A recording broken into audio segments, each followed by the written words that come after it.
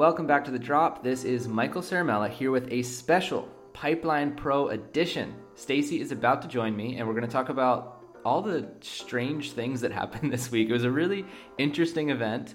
I don't know, the waves didn't really become what we wanted them to, but it led to a lot of moments that made this event really special in its own way. A few records were broken, I will say that. So yeah, without further ado, let's drop in. Congratulations, Mikey. You are the Billabong Pro Pipeline Champion. $898 richer US, mind you, which is about $5,000 Australian. Well done. Oh, thank you, Stacey. I thought we were going to get to that at the end, but you brought it straight up to the front. I really appreciate that. What a strange event that was. Okay, it was a weird event. I'll give you that. The waves certainly weren't great, especially for the women who never really got to surf in any decent conditions, but a lot of interesting things happened, I think, at least. So, I mean, like, first and foremost, you look at this event as a whole. So you have last year's world title winner currently sitting last place in the CT rankings. You have 3 of the men's top 5 from last year in 17th place, and the entire event was won with a 7-point heat total. So I don't know, there were a lot of like little things that made it a really interesting event as a whole, despite the overall sort of mediocrity of the thing.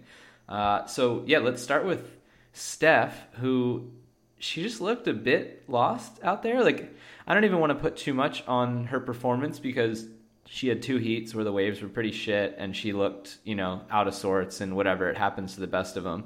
I'm sure she'll bounce back and be fine. Last year, she started off the year not even surfing the first event. She ended up winning. So probably not too much to worry about there. But I feel bad for the women. As I said before, like, they never got good conditions. The guys got the best day by a mile. They surfed the entire time. The women's quarterfinals, I mean, we did a story on it, and basically a person won a heat that day with the lowest ever heat winning total. Ever. Do you think this event sort of was a bit more like the lowest unique bid wins? Unique bid meaning what? Like, when you go to an auction and it's like lowest unique bidder wins? Yes. Yeah, I guess that's it. I mean, like, it's like reverse order. Like, yeah. who can scrape through with the lowest heat total will probably get spoken about the most, rather than like John, who had like 19 out of 20. Like, that was cool and everything, but you kind of expect that from John. But with Betty Lou, we're going to be talking about that heat for probably a lot longer than John getting 2 9s out 5-foot backdoor. Well, I want to talk about both. So we'll do Betty Lou first. Betty Lou won her heat with 2.2 points, which, as I said, we've literally gone through the archives, and as far back as the data goes, that's like online, it's the lowest heat total to ever win a CT heat. And which, it sounds kind of like a diss to say that, but remember, they beat someone, so they at least did better than that person. So congratulations, Betty Lou. Just in case anybody's wondering, the second lowest heat score to ever win a heat is Jake Marshall in the 2022 Outerknown Tahiti Pro. He had 2.43 points over Callum Robson's 0.97. Third place goes to B. Durbridge in the 2015 Pipe Masters, 2.84. Fourth place, Ace Buchan, 3.47 in the Pipe Masters.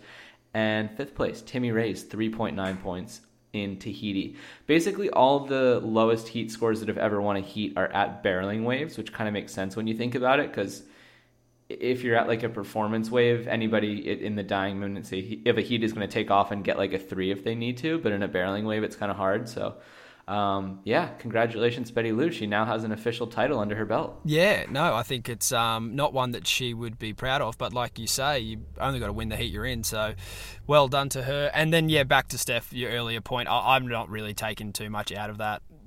She did look lost, but I wouldn't say it's detrimental to anything in the grand scheme of things, other than just a bit of a kick in the shins, really.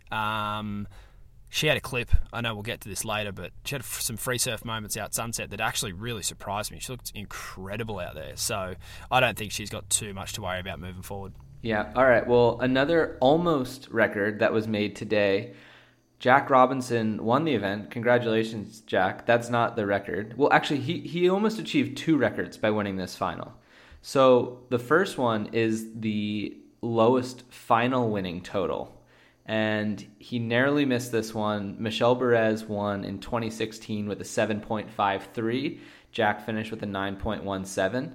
And the other record is the fastest surfer to 4 wins, and that's not by age, it's by number of CT events surfed. So, Stace, if you had to guess, who were the 3 surfers ahead of Jack in terms of first to get to 4 wins? My first thought would be Bobby, but my gut, it's really hard to go past Gabriel. I think he won two out of his first 5 events or something like that. So, but then I don't think he won an event for a whole year. Yeah, I don't know. Bobby or Gabe? Incorrect. Sorry. The Gabby one you'd think, right? Because he was, in that first half a year he won 2 comps, but he didn't get 4 events till some 30 events in. Jack did it in 24, but beating him was Tom Curran, who did it in 13 events, Sean Thompson, who did it in 17, wow, and Mark Richards, who did it in 23. Kelly's not even on the list. That's crazy. So this is holy smokes. What about Steph? Are you just going on the men's side, or? Yeah, sorry, that's just on the men's side. I should have clarified. I didn't go through the women's. I'll need to check that out for next time, or I guess next time we have a woman who wins 4 events that quickly. But yeah, good on you, Jack. I'd say that's at the same point, stats don't really matter that much, but then they kind of do. We've done a lot of studies about, when people win their first world titles and what are some of the indicators of when someone's going to win a world title. And winning a lot of events fast is a huge indicator of somebody who's going to win world titles. So that's looking really, really good for Jack. So is the yellow jersey on his back on the next event, you'd think. Yeah, they're certainly not everything, particularly I think in surfing too, with the big variable of the ocean. But when you're stacking wins up as quick as that, and the company that he lives in with who else hold those records, you'd have to think it's pretty good signs for young Jack. The really interesting piece, which I might even throw myself in a bit of homework here and chuck it in the show notes, really stepping our pod game up here, Mikey, was the piece that was on the site maybe 12, 18 months ago about when a surfer wins their first world title and their likeliness to then win more than one. And those stats were actually frightening. It's pretty much got to get one done before 24. Otherwise, you might get one, if that. So this has got to be Jack's year pretty much, because I think he is 24, right? Yeah, but just for that whole crop, we talk about him a lot, and I do think it is an amazing crop of surfers. Jack, Ethan, Griffin, they really are showing, that they're capable of winning multiple events and putting up and beating those top guys. They're beating Philippe, they're beating John, they're beating Gabe. But, to do it over a whole year, this year is massive according to the stats. Yep, and Leo and Kanoa also sort of in that group as well. They haven't won as many events, but they're part of that same generation. And, Leo just made the final. Kanoa, in an interview on the site recently, said this is the first year he's really believed he can win a world title. So we'll see if that comes close to coming to fruition, if not happening. And then one other person who I want to put on that list who hasn't won an event yet, but as far as number of CT appearances to number of final appearances, Liam O'Brien has been having a crazy run. Obviously he got hurt last year, so he wasn't able to surf the tour. And now he's back again. He just made the quarters at this event. Made me a lot of money along the way. Thank you, Liam. I appreciate that. And it's just, we both picked Liam as somebody who'd be strong enough this year to make the cut. I hope that stays true. I hope he keeps going because I really love watching him surf. One thing that I do want to point out, the WSL noted on multiple occasions, because I think that they didn't want this to become a thing at the end of the year, is they're not considering Liam a rookie. So Liam can't win Rookie of the Year, which I think is fucking bullshit. That's quite fascinating because it was only last year where they had to, it's not often that you have to pull out the rule book on this one because it doesn't happen so often. I think the last time, the second last time that I can recall this happening was Stewie Kennedy. And sort of the instances I'm referring to is people like Stewie and people like Baron Mamiya, who, Stewie came on because he was first replacement. He got a third at Snapper and then surfed the whole year. He was considered a rookie because it was the number of events, to my knowledge, was 7. You had to surf 7 events to be considered a rookie, and that was the kind of the cutoff, which I sort of think was pretty high, but also makes sense. And the same for Barron. For him to be considered a rookie, he had to surf 7, and that was widely spoken about. I can even recall having that conversation with Eric Logan when he swept me off my feet for 5 minutes at Bells Beach last year. I think that it is inconceivable that Liam is not a rookie. He hasn't surfed one CT heat as a full-time member. He got third as a wild card at Rottnest Island, but he's barely surfed 7 heats, let alone 7 events. That's really, really strange. Really strange. And it feels like one of those things where it's like they probably just pulled out the rule book and they were like, look, it says right here, blah, blah, blah, blah, blah. But it's like, I don't know, you guys made the rule book. You can change the rule book using logic, like this situation doesn't make any sense. And of course, winning Rookie of the Year, it doesn't really mean anything. It's just sort of like, this nice to have. It has massive financial impact. Oh, does it? Oh, I didn't realize that was in contracts. Oh, for sure. If you're not writing in Rookie of the Year there's even bonuses for like winning the QS. For instance, say if your deal is over a calendar year or say American financial year, Australian financial year, which finishes on June 31. That's kind of halfway through the year, so you can qualify but still be on your last year's money.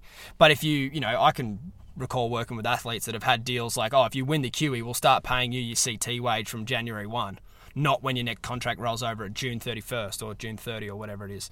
So, yeah, it has there's so many different layers to it, and Rookie of the Year is a huge, huge title, and something that I would have to think Liam is upset that he's not in contention for, because he's going to be right up there for sure. It makes absolutely no sense. So anyway, that was one small controversy from this event. There were a few more that I want to talk about, 2 in particular. I guess there's a third one. There's the Apple Watch thing, but I think we've given that enough airtime. So now I want to talk about Caio and Zeke. Did you see this? What did you think of it? I only saw it in HTML text format. I didn't actually see it live. Walk me through it. Okay, so it is, they're surfing in an overlapping heat. It's Zeke and Caio are surfing against one another. And basically this swell line pops up. They're both, at first, Caio makes the first move toward it while Zeke is sort of sitting looking out the back. Caio is inside of Zeke, relative to the beach. And Caio starts sort of making a motion toward the corner, if there is such a thing on this wave. Once Caio starts doing that, Zeke then turns and starts paddling in the same direction and essentially paddles into Caio. So there's a few different ways to look at this. You can look at this like, and by the way, Zeke has priority. So it ends up with basically Caio kind of trying to get out of the way, but I don't know if Zeke actually ran into him or pulled his leash, but for some reason Caio's board ends up sort of nose up, tail sunk underwater. I'm not sure. It didn't really explain exactly what happened, but whatever happened, they basically collided. Zeke looked like he was trying to paddle for the wave. So about 15 seconds later, that happens, right? And you don't really know what happened. But about 15 seconds later, Caio takes off on this right, gets barreled, and somehow comes out of this thing that's a full closeout. It wasn't even really a doggy door. He goes through the whole lip on his way out. So he's all excited, blah, blah, blah. He's paddling back out. He hears about the interference, and he looks back at the judges, and he's throwing his hands up what? Are you fucking kidding me? Blah, blah, blah. He's paddling back out. At that point in the heat, his highest score was a 5.83. His new wave hadn't come in yet. 5.83, when you take away his second score, because it was a priority interference, puts Caio in second place behind Zeke. So by the time Caio gets out, he hears that he gets a 7 on that wave. Boom, that pushes him into first, and Zeke is left needing a 3.5. Rest of the heat rolls out. There's 5 minutes left. Zeke has priority, just needs a 3.5. Nothing's coming through. 20 seconds left. Zeke takes off on this little right, pulls in, kind of deep, small wave, pushes through a chandelier, out the doggy door, claims it. Kind of a question mark. Watching it, I didn't really know if he was going to get the score or not. It seemed on the line. Ends up that he doesn't get the score. Caio's elated, comes in, gives his post-heat interview, and, let's just run it here. Billy, there was so much drama in that situation. Tell us what's going through your head when you hear you have an interference and something like that happens and you manage to back it up with an amazing barrel. Yeah, it's so hard when that happens. He wasn't looking for the wave. He was intentionally trying to put me in interference. It was so clear that with all these camera angles we have, I really thought the priority judge would have enough understanding of the situation, especially because the wave wasn't rideable in any sides. So, as you can hear, Caio clearly thinks that Zeke paddled into him purposefully. It's really hard to tell. We only get one video angle. The quality's not great. The angle's not great and whatever. But what we do have, I guess, is a bit of a history with Zeke. So it makes Caio's story a little bit more believable. I don't know. It's really, really hard to call what someone's intentions are, especially in the heat of the moment like that. But to Caio's point, I do think that wave was ultimately a closeout. So the question becomes, did Caio hinder Zeke's scoring potential? That's what the whole entire rule stems around. Did he hinder Zeke's scoring potential? It's really hard to say, but if you've got a gun to my head, I'm saying no, he didn't. I'm saying it was a bad call on the WSL standpoint. I understand why they made it. Technically, Caio did get in Zeke's way, but I don't think that you should make that call. It did feel a little bit like either, you could say it either way. Either maybe Zeke did try to paddle into him, or if you don't believe that, then the wave was still kind of a closeout, so there wasn't much scoring potential to begin with. So that was sort of the equation. Commenters have mixed feelings on it. Everybody seems to have mixed feelings. But at the end of the day, the right person made it out that heat, interference or not. Yeah, that's crazy that he still managed to sneak through on the one wave, particularly needing such a small score. But getting back to like whether you call it interference or not, see that little pause that you did before you even made a decision? That's the decision. It's hindrance of scoring potential, yes or no. So if you have to think about it, it's no. And you'll make a good judge one day, Mikey. Well, the other interesting thing about this story is that the last time that a surfer had won a heat with a priority interference, meaning that their second wave was taken away from them, was in 2019 when Gabriel Medina did it to Caio Ibelli at Pipeline. I'm sure you remember that one. It was the topic of much debate, and it spawned a new rule in the WSL rulebook that basically says in the last 5 minutes, if you intentionally try to block someone when you don't have priority, then basically you will be kicked out of the heat. Like you don't have any scores. You go to 0-0-0. So Caio gets a little bit of comeuppance on that one, and he's on the right side of history. So well done, Caio, and congrats again on your semifinal at Pipeline. A great start to the year again. Just remembering that Gabriel Medina Caio Ibelli interference gave me more of a sort of heightened state than that whole event that just ran. Just the memory of it. That was the most gangster thing I've ever seen. True. And Zeke is also in that select elite club that has a WSL rule made after them. So Zeke and Gabby are in fine company there. But let's talk about a high point to get Stacey a little bit more excited. John Florence's 10 that wasn't a 10. Is there any way you don't give that a 10? What else does he have to do? The cameraman stopped filming him.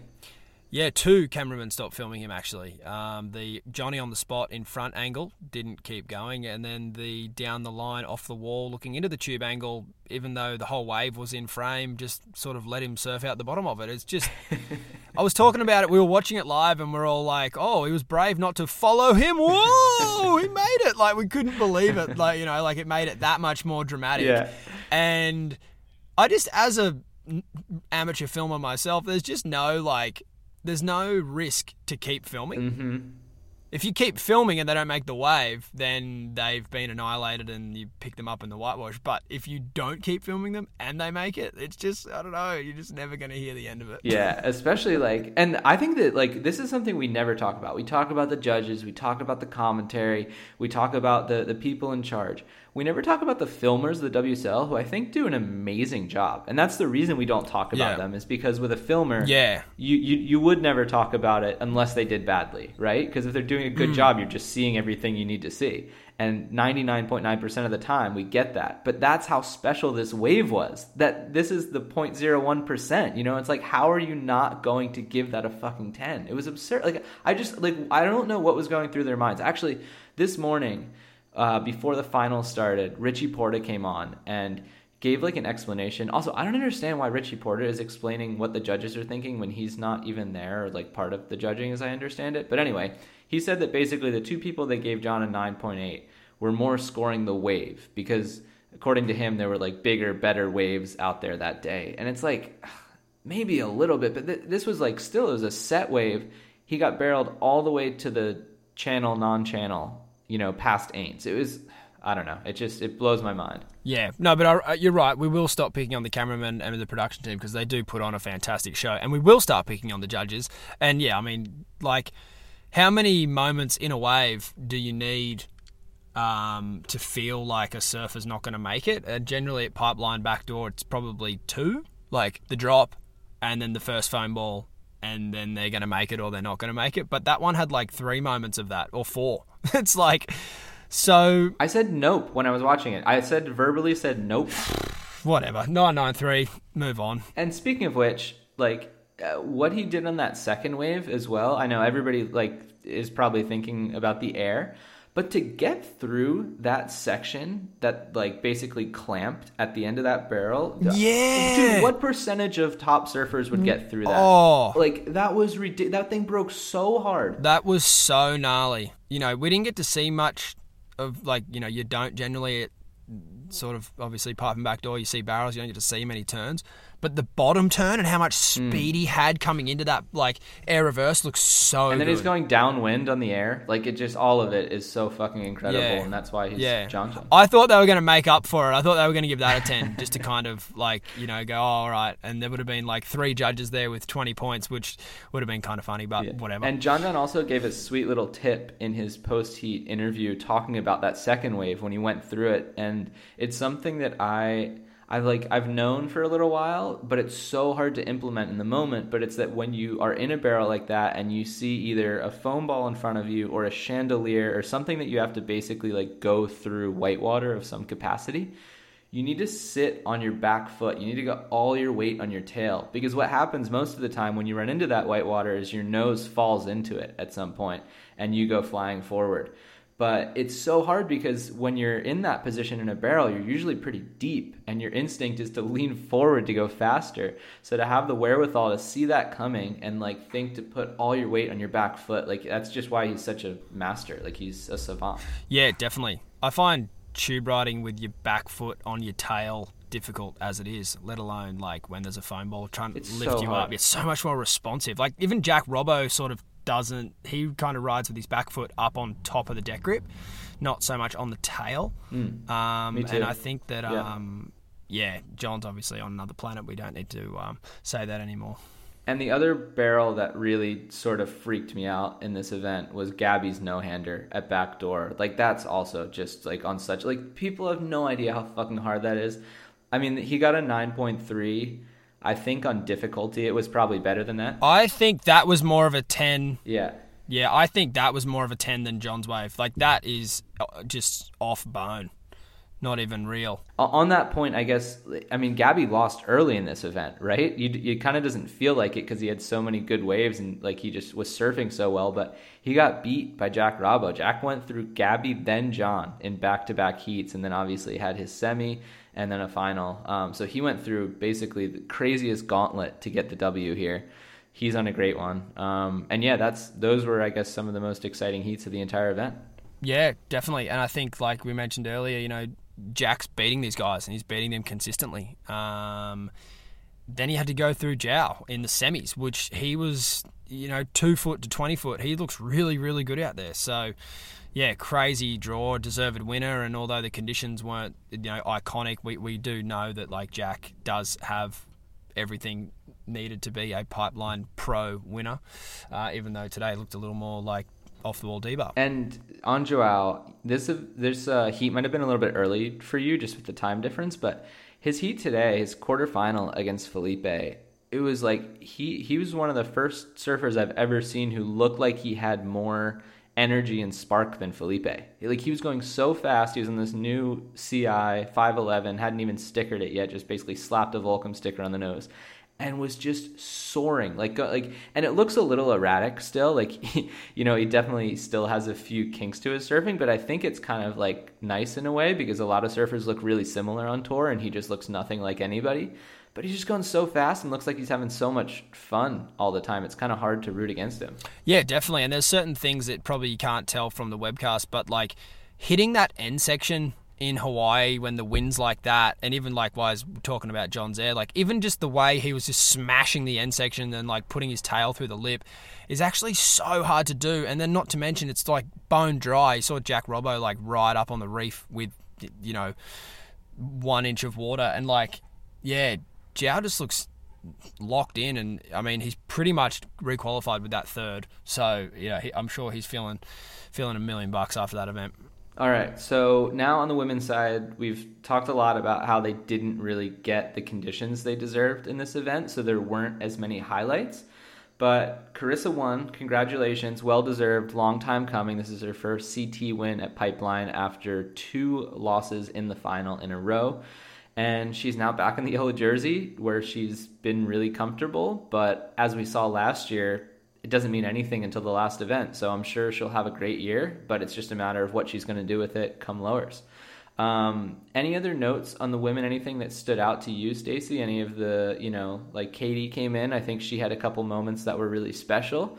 And then Tyler, to me, looked really, really on point as well. Like she was ripping the shit out of it and also getting pretty barreled as well. Yeah, it was a shame that the women did get the real rough end of the stick with that forecast. It's almost like a credit to their tour because it's so small and nimble. If there's any half days or any kind of moments, they will chuck the women on, and I do feel for them. Like they definitely got the raw end of the stick there, and I think that they did the best with what they could do, and it's a bummer that the forecast for the whole event wasn't tip top at all, and I'm sure they'll be hoping for a bit better of a run at it in the events coming up. But yeah, I think something about Tyler is you see her in her posting interviews, and sometimes she's kind of bubbly and fun and gives you a bit more of what she's up to and what she's really thinking. And then other times she just goes full eye of the tiger, professional athlete, and sort of just gives you flat bat answers time and time again. And I feel like that's when she's the most kind of locked in. And I feel like it must be, I don't know, like if you're a competitor, you watch that stuff, but that would intimidate me for sure. She looks really, really, really fired up this year. Yeah, I agree. And like I said, I mean, she was like ripping it backdoor, which isn't easy to do, as you said before, because it's, one, there's just a lot of consequence to anything you do. Like any section you hit, you're usually coming down in a place where you don't want to be coming down. And yeah, she's just hitting lips really hard and reading the wave well. So she was my pick to win. Unfortunately, she didn't quite get there. She was close. You picked Sally, Tyler took her out early in the event. And then you picked Griff on the men. He had a really rough heat against Leo early on. My male pick was Joao. He went far, but couldn't quite get it done at the end. So hopefully we can do a little bit better at Sunset.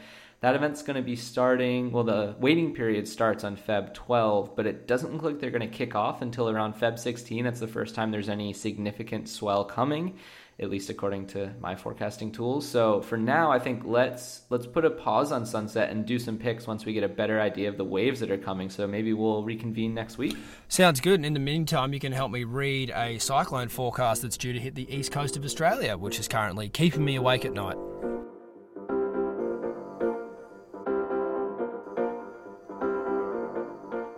All right, Stacey, thank you as always. And yeah, we'll be back next week with another competition update on Sunset. We're going to do our picks and forecasts and everything you need to know about that event. In the meantime, Buck and I will be back on Friday with a typical episode of The Drop where we talk about this week's surf news, everything that happened outside of competition. So until then, over and out.